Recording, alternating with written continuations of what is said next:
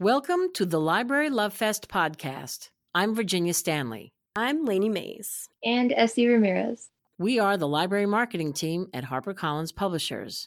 Join us every week as we present buzzworthy books through author interviews, conversations with editors, and expert opinions from librarians like you. Enjoy the show.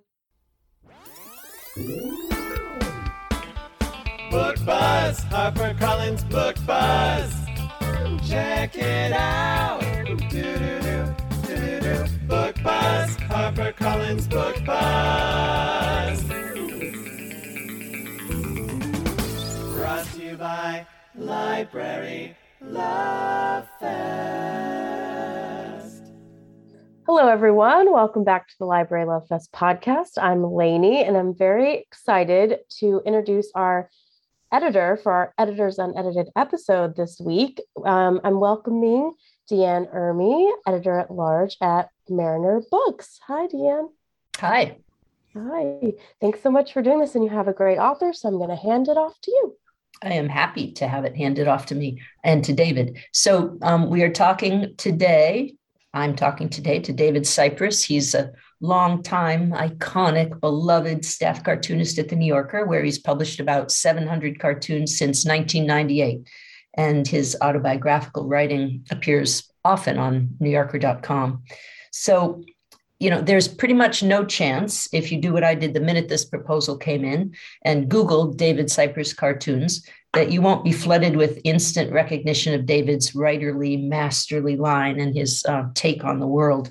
Everybody has a favorite David Sipress cartoon, or maybe several. I have noticed I am going, since I began editing this book, I go into a lot of people's kitchens, or as many as you can during the pandemic, and I see David Sipress cartoons on the refrigerator. So, and I'm going to talk about that a little later, because they always seem to be about relationships, those cartoons that are on the refrigerators.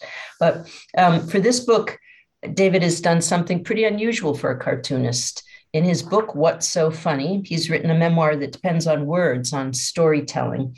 In a Starred Kirkus review, they call this addictive, witty, David Sedaris-esque storytelling. So, David, let's start by just, telling us more about this book. Yeah, the book is a memoir. It's my story of my life, or a portion of my life, starting when I was growing up on the Upper West Side of Manhattan. And it's at the same time the story of my family, my relationship to my father, my mother, and my sister, who are the main characters in the book. And the book is, rather than just a flowing memoir, it's a series of almost like short stories that are more or less chronological and connect up. And the other thing about the book is that it's also the story of my cartooning, both my career and also the creative process of coming up with cartoons. I hope to make the reader more familiar with how that works, the coming up with ideas, the drawing, and the writing of the captions. And that's pretty, and what I've done is it's a prose memoir, but it's sprinkled throughout with cartoons that I add at certain points in the narrative where they enlighten, or more important, add a certain dash of humor to whatever story or anecdote I'm telling. So, I realize I kind of want to stick to this idea of storytelling for a minute. I'm going to go right to this. You might not know this, but I think my favorite story in the book is the chapter called Robbery. I think, it is just because it is my favorite, but it also, I realized as thinking about it, it really takes us to a lot of the things that you talk about in this book, your relationship with your family, especially your father, growing up in mid-century Upper West Side, New York City, and, especially how your brain works around scary things. Could you just give us just tell us that story. Tell us Robbery just for a sec. Okay. This was right around Christmas time in 1959. And my father had a jewelry shop on Lexington Avenue in New York, about a block north of Bloomingdale's.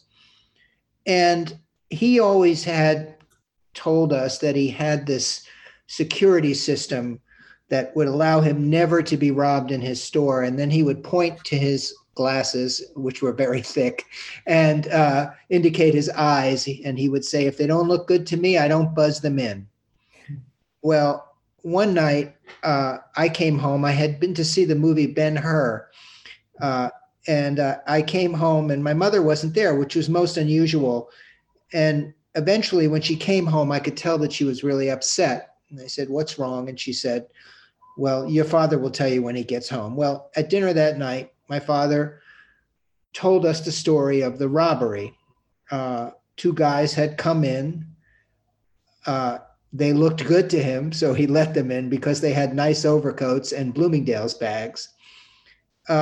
And immediately one of them pulled a gun in my father's face and demanded that my father hand over, and I'm not going to go into everything, but when they demanded that my father hand over the jewelry, especially the valuable jewelry, my father said, no, you can't have it.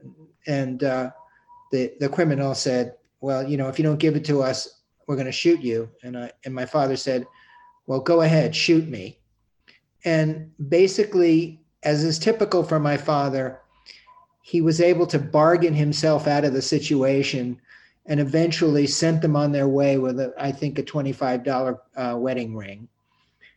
But the impact of the story on me, and it's much longer, and the dialogue, I tried to capture the dialogue of my father's storytelling about this long encounter with these two thugs. But for me, when I listened to my father at dinner that night tell the story, I first thought was, wow, my father, he's so brave, he's so cool. He stands up to these guys, but gradually began to dawn on me that he had basically said to them, go ahead, kill me. You're not getting my cufflinks, my necklaces, my rings. And I thought, what about me? Doesn't he realize that if he's shot and he dies, I'm not going to have a father? He won't be around anymore. Does he really care more about the jewelry than he does about me? And that was the devastating impact that story had on me as a kid. So yeah, your father was sometimes so unbound, kind of transgressive. So did he make you a cartoonist? Well, in some ways, in opposition to him, I think a little bit. But he certainly did not want me to be a cartoonist. That was the last thing in the world he wanted. But many of my cartoons are rooted in my relationship with my father, I have to say. Yeah, and I want to go back to, you said the word dialogue, and that's one of the things readers will immediately, pick up on in the book. Your dialogue is just spot on. It takes you back. It's completely oral. It's funny. What do you think you learned about dialogue from cartooning? Well, if you think about it, and I've done probably 20,000 cartoons in my life, every single one of them, with a few exceptions, the caption is a line of dialogue. It's one person speaking to another. So I feel like at some point I have to say I'm pretty practiced at writing dialogue, and that's the reason why. And once I started writing the book, the parts of the book that just came so easily, almost like skiing downhill, were the dialogue. I just found that stuff just comes out of me without any hesitation. I love writing dialogue. I include a lot of my sessions with my therapist in the book, which for various reasons, but those, of course, are entirely dialogue. And I had so much fun writing those. Yeah, it's funny. I just realized, you're a New Yorker. You lived in Boston for a decade, but you've lived in New York all your life. And the oral quality of that, you're somebody who's listened to dialogue all your life, the way I think New Yorkers do. You can't help it, right? Yeah, that's true. Going out here, spending a day out in the city, listening, or just being at a party, or even maybe during this podcast, there's a part of my brain that's listening to what's said and thinking, is there a cartoon in that? Is there some way I could use that in a cartoon? And so, yeah, and New York is great for that, because one thing that goes on here is there's a lot of people talking to a lot of other people. So there's a lot to listen to. And these days I have to take out a pad and write it down immediately or I'll forget it. But I do carry a pad around with me to catch every bit of dialogue I hear that might appeal to me. So I want to take a little deeper dive into the cartoonist's brain. You write in the book that this you wrote What's So Funny in part to answer the question that cartoonists always get, that you always get: how do you get your ideas? And you do something in the book, which is just interleaf these cartoons in such an intimate, spot-on way with the text that I think a reader does get an idea of what it's like to have your brain to some ideas, to some extent. But what is the cartoonist's brain? What's your brain anyway? I think it's what I was saying a moment ago. It's antennas out all the time, even if I'm not entirely conscious of it, listening for something that I can use, something that I can turn into a cartoon. Not just words, but all kinds of experiences. There's one thing that became apparent to me in writing this book. It was that there's almost nothing I've experienced in my life, nothing I've seen, felt, or heard that I haven't made a cartoon about at some point. So that this cartoon brain of mine is on all the time. I'll give you an example.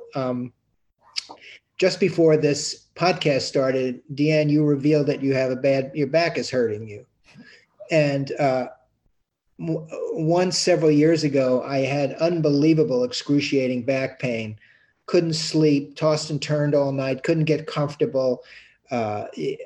Anybody who saw me thought I was crippled. I had terrible pain that came on when I sat, when I walked. It just never stopped. Well, I finally went to the doctor. And while the doctor was talking to me about my situation, a cartoon popped into my head, which is one of my favorites. And I later drew it. And it's me and the doctor. And the doctor saying to me, I can cure your back problem, but there's a risk you'll be left with nothing to talk about. So that's the way it works.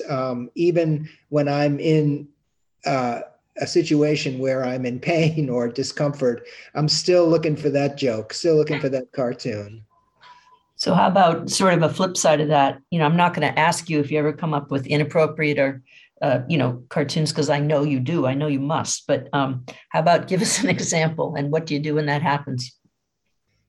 When I think up an inappropriate cartoon? Yeah. Oh, well, right.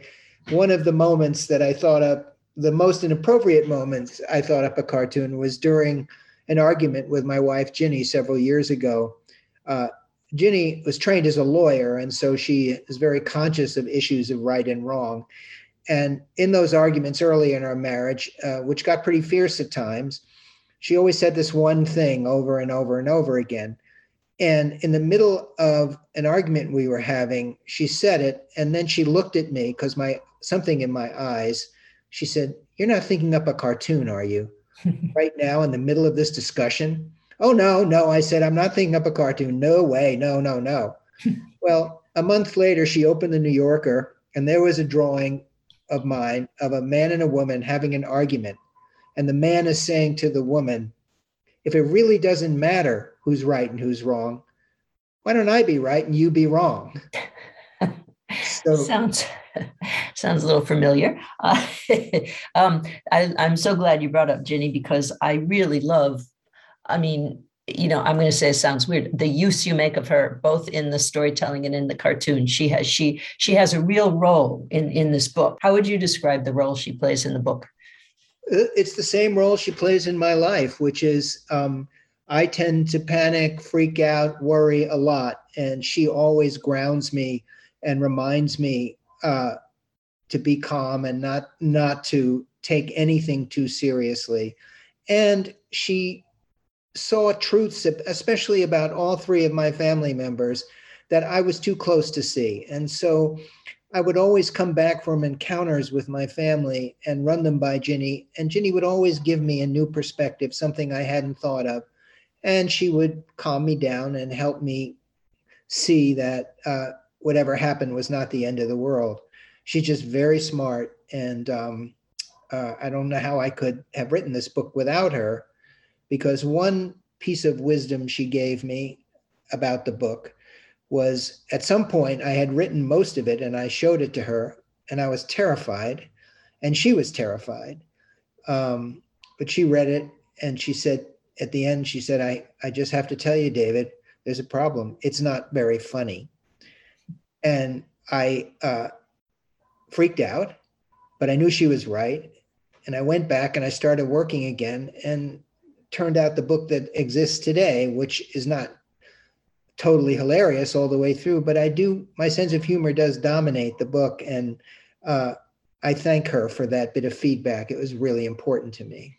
So I want to ask you something I've never asked before. I want to know about the inside story of how you work. Like, do you draw 100 cartoons a week? Do you take them to a secret drop box at the New Yorker? Do you wait until the next morning? Do you, how does it happen? How weekly? What's your job like every week? And what's it like being edited at the New Yorker? Does your editor edit you, or just say yes or no?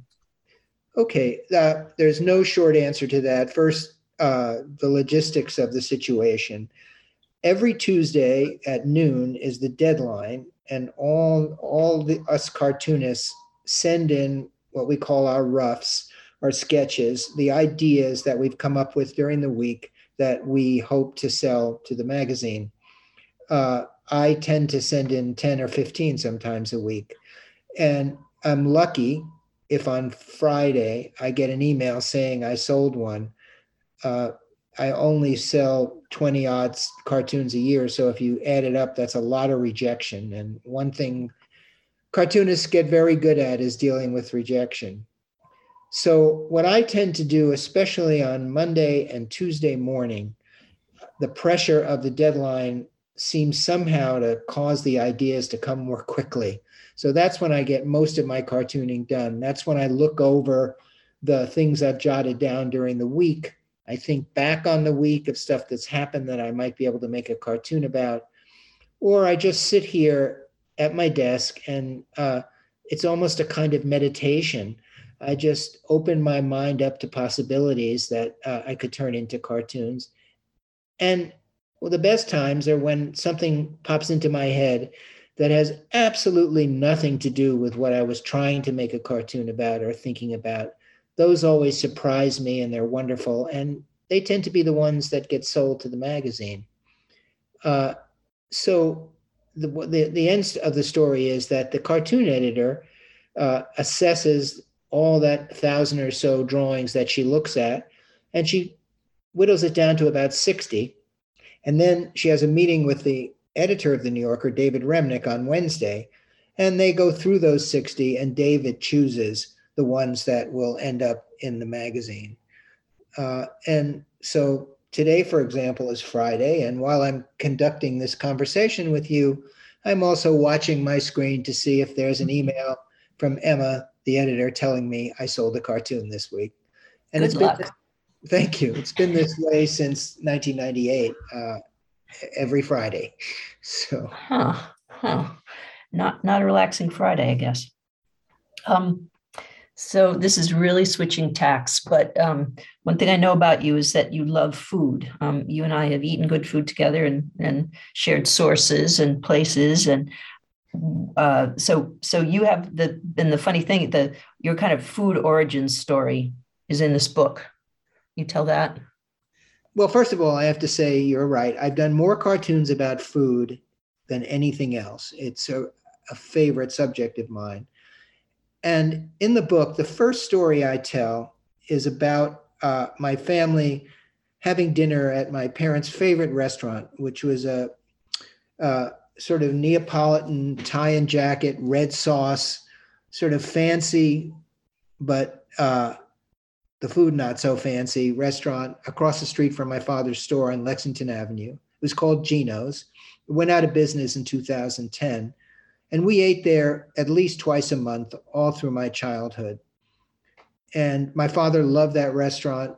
He would walk in and he was friendly with the owner, Gino. They had both opened their businesses around the same time in the late 1940s.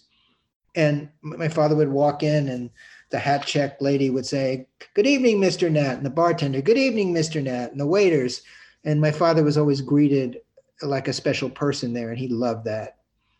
And we would sit and have dinner, and I loved the food there. And what I also loved, and what my mother and especially loved, was the celebrities that kept coming in every time we ate there. You know, Joe DiMaggio would walk through the door, or Richard Burton would be sitting in the back with Elizabeth Taylor and Peter O'Toole. And my father would always say, "Don't gape," which was really hard to do. In any case, on one of those nights, when I was 8 years old, we ate dinner there, and we stepped out of the restaurant, and we were trying to figure out whether to take a taxi home, whether to take, how to get home. And there was a little poodle out there that was barking like crazy. And we talked about the poodle a little, and then we walked away. I could still hear the poodle about a block away. But when I finally got home that night, I drew my first actual cartoon, which is in the book. And it's a very rough-hewn drawing of a dog confronting the trunk of a tree going, "Bark, bark." And that was a pun. That was my very first actual cartoon. So I always will be grateful to Geno's for giving me that. I'm looking at that cartoon right now, and it's still really good and funny. But yeah, your drawing has gotten better. As a matter of fact, I'm looking at the in the book. I'm looking at the cartoon on the opposite page and realizing what your line. Everything about your line is funny. Tell me how you make things funny just by the quality of your line.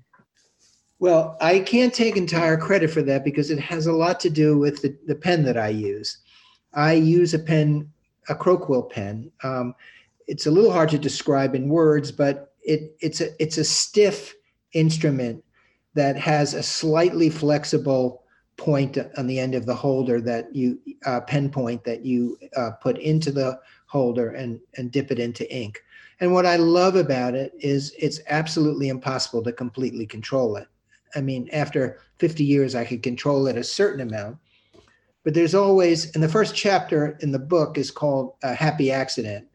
And they're always happy accidents. There are these moments when the pen slips, when the ink spills a little, that give the line this sense of spontaneity that I really love. I admire cartoonists whose drawings are elaborate with ink washes and perfectly painted. But I like my drawings I like the reader to think he thought it up and he drew it. No hesitation, nothing in between, just this very direct sense of drawing the idea. And I think that's what my line expresses. But again, I thank my Croquill pen a lot for that. Yeah, it's all due to the pen, I'm sure. When you're just saying, that lack of control, I think that's a preoccupation with yours. That's something, I mean, writing and cartooning, humor and creativity are a way of navigating the difficult stuff about family, about the control you don't have in this world. And it seems a little profound to me that you would put yourself in that situation with a pen just to gin up the creativity. Well, it's a pretty safe way to take risks. And, there's always something called whiteout when you make a mistake, or these days something called Photoshop. So it's not really a very big risk. But you're right. I mean, cartoons have helped me navigate all the difficult, scary things that I've experienced, especially the things that I write about in the book about my family. It's not that cartoons are therapy and they make you feel better. It's that it's almost like my compulsion. When something scary happens, when something makes me angry, it's just the first place I think of going to is to make a cartoon about it. And it's helped me not take myself so seriously, which has been really important to help me get through some of that difficult stuff. And it's it's not, and even just a physical act of drawing, of touching a pen to a page, always calms me down and makes me feel centered ever since I was a kid. So the cartoons have really been a valuable way to help me live my life and get through stuff. Maybe to end, you could just expand that for a second. You write about just the sheer thrill of coming up with an idea, that moment when you just get, so what's that like? It's not all about just quelling anxiety. What's it like just to think of a cartoon? Well, there are some ideas that absolutely blow my mind. And those are generally the ones that I didn't expect, or that come at a moment when I wasn't even thinking about making a cartoon. And sometimes I've hung drawings up on my wall and looked at them for months, if not years. And then at some point, I'll glance at that drawing and I'll finish the cartoon in my head when I'm least expecting it. And when that happens, it's a physical sensation, a thrill, a sort of starburst that goes off behind my eyes. And I feel happy in a way I almost don't feel at any other time in my life. It's that unexpected arrival of an idea that comes as if it happens to you, not as if you're responsible for it, as if the cartoon made the idea. And that is the most marvelous thing about doing what I do, and it's the thing I love most about my work. Thank you, David. I know David and I are both thrilled to be speaking to an audience of librarians. Thank you, librarians. David's book, What's So Funny? A Cartoonist Memoir, will be published on March 8th. Thank you for listening to the Library Love Fest podcast. For more information on this week's episode, go to librarylovefest.com. Enjoying the show? We would love to hear what you think. Find us on Facebook and Twitter at Library Love Fest and on Instagram at Harper Library. Be sure to rate and review us on Apple Podcasts and share the show with a friend. Lastly, if you enjoy our show, we bet you'll enjoy all of the other podcasts from HarperCollins publishers. Find a list of shows at harpercollins.com/podcast. See you next week.